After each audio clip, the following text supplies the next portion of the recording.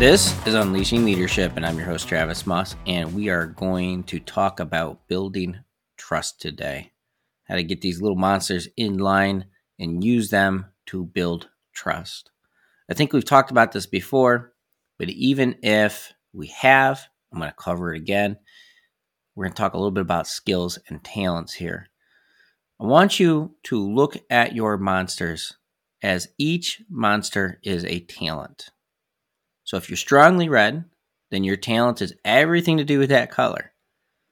Talents can be good and talents can be bad, actually. So if you're slightly red and mostly blue, then your talents would be the balance between the two colors skewed to your dominant color. These are the things that come natural to you. Again, good and bad, all the things that come natural to you.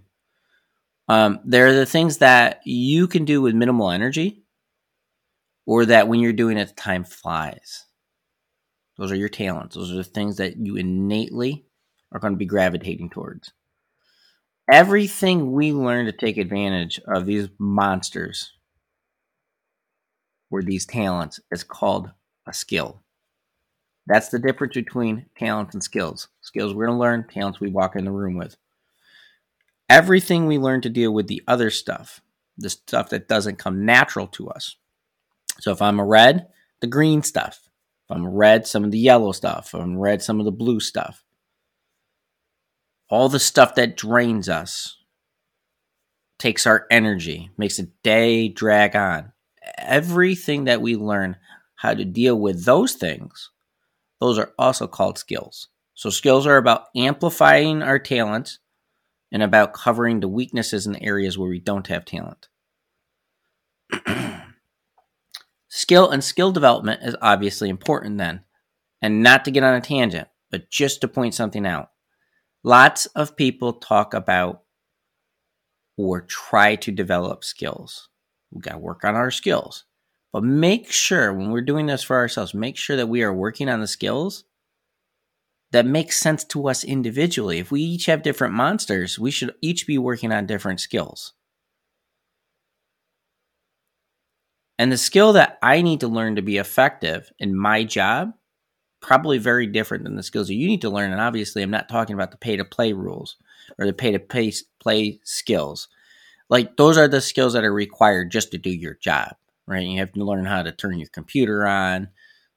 This is the processes for your job, that type of stuff. That's a different kind of skill. What I'm talking about here is your personal skills, the skills of you running yourself as a good person or an effective person.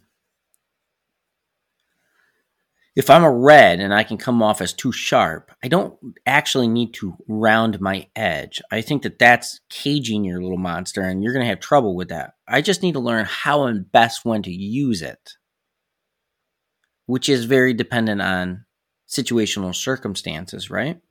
If I'm a yellow, and I may need to learn some organization or prioritization skills. If I'm a blue, I can learn skills that help me better parse through data or that keep me from going down too many rabbit holes, and so on. So in reality, most of us are standing in a room full of other really colorful monsters. You have red, you have yellow, you have green, you have blue. But you also have red-yellow personalities, red-blue, blue-green, yellow-green, and so on. You get the idea. So you have lots of colors, almost like a kaleidoscope of monsters out there. You know, when you look at a room, do you just see the people, or do you see really what's inside of the people? Lots of different types. And we look at them all and we think, none of these people are like me.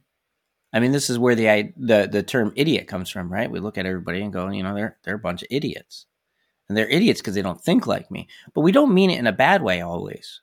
It's just, it's more of a confusion way. We're looking at them going, nobody, for some reason, nobody sees what I'm seeing. So it's as much figurative as it is literal. I guess there can actually be idiots out there. But most of the time we're looking at it and not saying it in a bad way. We're just like, I don't understand why everybody doesn't see the world. I see it as. So this gets us to the reason why skill development is so important. This is where we start to earn trust from all the idiots in the room. I'll stick to the red monster because obviously That's the one that I know best. When a red monster overdoes it, when they don't have the skill to control their impulses, remember the bad part of the monster, right? So that intensity, the good part, the bad part, oh crap, we didn't turn it off. It can be pretty destructive to others around it. So when that happens, the red actually loses trust from all the other monsters. And then they say, yeah, he can do the job, but he can't keep it together. He's kind of a loose cannon.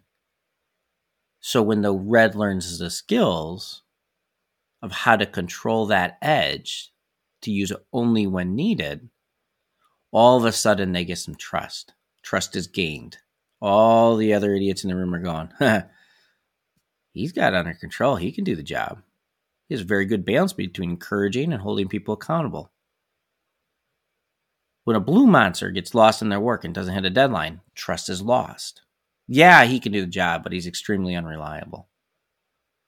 When the blue monster learns how to hit deadlines effectively, trust is earned.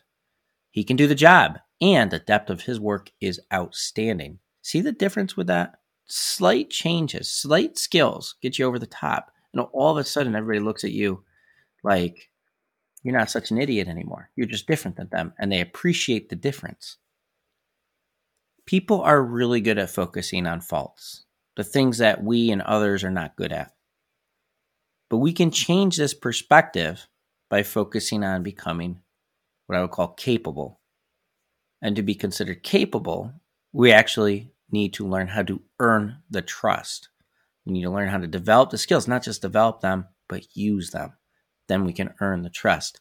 Trust is currency when you're dealing with people, when you're working with people, when you want people to take you serious or give you respect.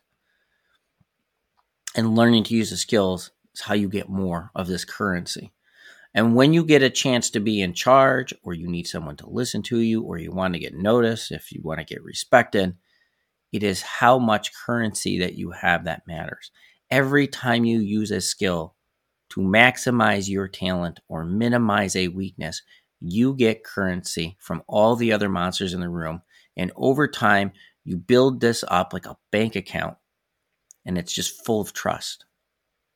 And the important thing here is this is over time. This is not free. There's no coupon for this. There's no discount code.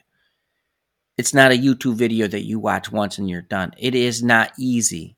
You have to work at it, and it sucks. And you have to think about, why do I keep doing these stupid things over and over again? How do I get better? It is not one or two times. You don't get to just check it off your list. It is not natural. This is why people struggle with this. It is not natural to look at ourselves in this way and say, how do I get better? It is natural to take the path of least resistance. So it's over time. You fill up your trust bank account by being consistent. That's the only way. Saving a little bit every single time. Increasing that savings as your skills build until that bank is absolutely stuffed. And when this trust bank account actually fills up, that's when people consider you capable. All of a sudden now you're capable. It's not all of a sudden. You worked for it. It's just all these little things added up, and now you're capable. That is when other people say, that person, they're very capable. It's when the rest of the idiots in the room, they turn around and they say, look at that monster. I want to be a part of their team.